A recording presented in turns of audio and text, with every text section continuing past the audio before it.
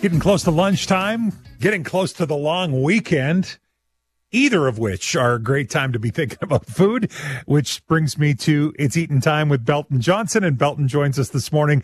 Thanks for being here, Belton. How are you doing? Oh, did we lose him? We might have lost Belton. Let's come back to that in a second. While you're grabbing Belton onto the phone, I'm just going to revisit because there was a couple of bugs and hugs that I didn't get in, and that was a bit of a challenging thing. We had so many people that were sending in. I thought this one was funny. Mark in Saskatchewan says, "Here's my bug: businesses that have double entrance doors but keep one locked. What's the point of having double doors?" That actually made me laugh out loud when I saw that. I thought that was pretty good.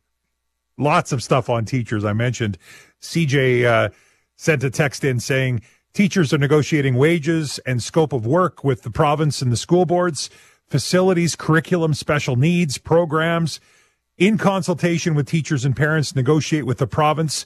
My opinion, school board association should be responsible for negotiating the classroom complexity policy along with the budget to accommodate it. Where is the SSBA?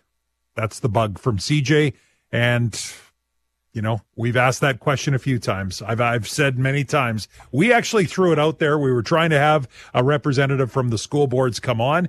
The answer was no, we won't, because we can't talk about the ongoing negotiations that are going on. I still say, okay, fair enough. We won't ask about the negotiations, but I think we can talk about all of these other education challenges that have happened. And it's challenging. We did have someone who is a member on a school board who had posted something on their social media. Our newsroom reached out to them. No, won't talk to the radio station, won't come on the air. Maybe when this is all over, someone comes on the air and talks to us, or maybe not. Maybe they believe they don't talk to the media, but it's frustrating. And there's a lot of texts on the text line through Bugs and Hugs talking about exactly that. All right. I think we got the big man on the phone, Belton Johnson. How are you? I'm doing good. How about yourself there? Good. I was worried for a second there. We dropped the signal and I'm like, I'm starving. It's eating time and I got a fork in my hand and I got nobody here to cook for me. Well, I'm ready to cook for you. Well, listen, last week when we chatted, it was just heading into Super Bowl weekend and your famous words were, "Evan, I'm not betting against the Chiefs again." You've wisened up, and Belton, it would have paid off if you were betting on that game. The Chiefs managed to pull that one out. They did, Evan, and, you know, I'm not sure how it kind of happened. It's just Mahomes, right? I felt like Mahomes put the cloak on his back. He put the team on his back, ran for some yards, got some big gains, threw some nice passes, and guess what? The Chiefs were crowned champs back-to-back now. He looked pretty calm. I mentioned this, Jamie and I were talking about it earlier in the week, and I said, you know, he looked pretty calm in that overtime while the Purdy and the 49ers were marching down the field. They cut to him a couple of times, and he was smiling. He looked like, no problem. I know I'm getting the ball, and I know what we can do. And he's been there. He's done it, right? Like, how many years now has this young man been in the Super Bowls and everything? But only 28 years old, and you're right. He was calm. He was cool. He was collected. And just me as a former football player, old lineman, I love the quarterbacks that are just calm like that. I had a pretty good one there at Ole Miss, old Eli Manning. We always called him Easy E because he was just calm, cool, and collected. I like that. You know, it's tragic, though, when we watch they're trying to celebrate the Super Bowl win in Kansas City, a city that's not that big, like 509,000 people in Kansas City. It's not a big community, but they've got thousands in the streets, and then gun violence breaks out. So tragic to see that unfold. I was sad to hear that because, you know, that, again, you know, people that got hurt and took away from, you know, that moment and everything, right? And never want to hear or see anything like that. You know, actually kind of makes me worry sometimes, you know, big crowds and everything, right? Yeah, it's it literally, we just were talking about that on the show the other day. I said it makes you want to not be part of a big crowd, especially in the States. I mean, we're not immune to it in Canada, but boy, I'll tell you, an average of over one mass shooting happening in the United States a day. That's sobering. Sobering. That's it's sad, Evan. Man. Listen, I want to quickly talk about just riders were pretty active during free agency. I feel like this is as active as we've seen them in recent history. People are pumped up about this new running back. Oh, they needed to be active. The riders, I think they did a great job. Running back, AJ Ouellette, right? If I said it once, I've said it twice. Like, to me, he embodies, that Saskatchewan spirit, just the way he's run the ball there with the Argos and everything, and, a tough, gritty guy. But I'm going to tell you, the best piece that I like, Evan, is the offensive lineman, Mr. Hartrick. I knew that you'd be drawn to that, Belton. Once an O-lineman, always an O-lineman. That's right, Evan. Yeah, he's a big fella, and he will be a menace on that line for sure. And that's what I look for with O-linemen. Even when I'm coaching football, I tell the kids, football is not a nice man's sport. It's a violent sport, right? And, that guy, Hardrick, you know what? I think he eats gunpowder and everything. Explosive off the line. You're setting up some good radio promos right there with your words. Well, listen, Belton, it's I've got my my pen in one hand to write the recipe, my fork in the other hand to try the recipe. What are we cooking up today for It's Eatin Time? Well, today, Evan, what we have is Guinness and beef stew, and I don't know about you, but the weather's cooled down a little bit more than what I had been used to here over the past few days. So with this recipe here, what we want to do is start by cooking bacon, right? So we're going to get that bacon, get it chopped up and everything. We're going to cook it in a heavy skillet over medium heat until the bacon is browned and crisp. The house is going to smell great, Belton. Oh, man, it's like a Christmas all over again, man, with that bacon. So what we're going to do is once that bacon is browned and crisp, we want to turn off the heat and transfer the bacon to a large stewing pot. And once you got that bacon in your stewing pot, we want to reserve the bacon fat in that skillet, Evan. And I know you're a country guy, so I know you know what I'm talking about here. So I do, yes. So what we're going to do next is we're going to season some beef chuck cubes with salt, pepper. We're going to turn the heat back up on high in that skillet with the bacon fat. We're going to sear those beef pieces until they're browned and everything. Once those beef pieces are browned, and again, we use that bacon fat, we're going to place the stewed meat. We're going to place that beef in the stewing pot with the bacon. Remember, we got the bacon in the stewing pot. We got the beef that we just browned and everything in the stewing pot, and we're going to leave the fat in the skillet. Still got to use the bacon fat here. So the next thing we're going to do, turn down the heat a bit. We're going to toss in some onions and garlic in that stewing or in the skillet there. Get it all mixed up, browned and everything. Once that's done, Evan, we're going to pour it into the pot there. And guess what, Evan? What? My favorite part. We're going to pour some beer in that skillet, and we're going to get those brown bits up, what we call deglazing. Are you still with I'm me? with you. Are we pouring the whole beer in? You know where I'm going with this, Belton?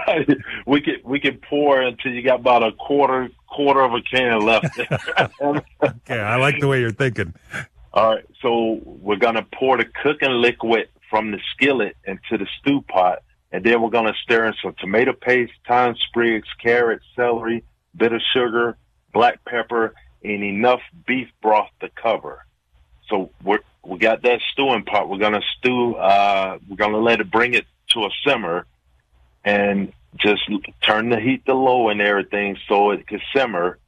And once that beef is fork tender, which will take about 2 hours or so, then we can skim that fat a little bit in the foam from the stewing pot. Are you still with me? I'm with you, Belton. I'm with you. I'm hungry. It's been 2 hours, Belton. We're building up. So The next thing we're going to do is remove the cover. We're going to raise that heat a bit.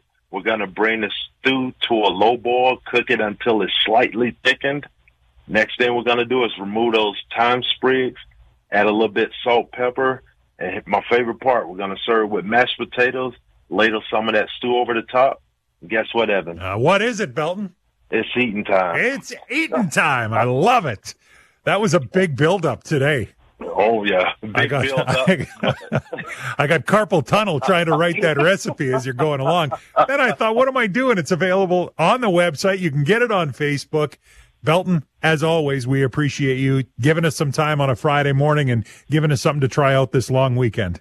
Absolutely, Evan. You have a great long weekend. Okay, my friend. Thanks very much. That's Belton Johnson with It's Eatin Time here at 11 o'clock every Friday on 650 CKOM and 980 CJME. Well, Bugs and Hugs off the charts today in terms of the number of callers and texters that we got, and I very much appreciate that. It's lots on people's minds, and people are sharing and weighing in. And I typically will put together a few of my own because, you know, sometimes you need to be able to talk about a couple of different things that are bugging you to get people rolling, get people thinking of it. You didn't need that nudge today. You were on the phones instantly. But there was one that I wanted to get to and I wanted to talk about. So this is with regard to the BC sex offender Randall Hopley. You remember this guy? So Randall's the guy. He's a BC found guilty sex offender, done time as a sex offender. He abducted a 3-year-old boy back in 2011. He also sexually assaulted a 5-year-old boy. He assaulted an adult female. He admitted to a range of sexual offenses against prepubescent girl and 2 young boys. So he does 6 years in custody. And then he's released on a 10-year supervision order. So for 10 years, he's on a supervision order because he is a registered sex offender. Randall Hopley, of course, lives in a community custody facility, has the ability to come and go. In fact, has the ability to leave overnight if is given permission. So there's some rules to be followed, but has that ability. Since he's been on this 10-year supervision order, and it has been far from 10 years, it hasn't even been close to that yet, he has repeatedly breached his order by doing the following things. He has struck up a secretive friendship and association with another high-profile sex offender. He has bought lingerie. He has been found to be searching pornographic websites and dating websites. He's using computers and libraries to browse underwear ads. He's reading articles about young boys. He's breaching his close contact clause by being within close proximity to children in the library. Oh, and he cut off his monitoring bracelet. So he's done all of those things. Correction Services Canada recommend that BC sex offender Randall Hopley be stripped of his leave privileges from his community custody facility. The parole board met and Wednesday announced no new conditions or restrictions. It's business as usual. He will still be allowed overnight unsupervised leave. How is that possible? You want to talk about a parole system that's broken? Like, we get worked up and we talk about bail reform on here. Like, this is a guy. Do you want this guy wandering around your community unsupervised when he, number one, has the record that he does for sexual offenses, especially against children, has repeatedly breached his order in the last number of years, was recommended by Correction Services Canada that he be stripped of his leave privileges, and the parole board meets and says no new conditions or restrictions, and he still will be allowed overnight unsupervised leave. You want to talk about a bug?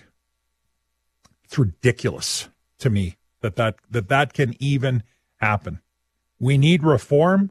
There's parts of our justice system that are clearly not working, and parole better be included when we get there. When we get to reform, and we're not there yet, it better be included. Needs to be. All right.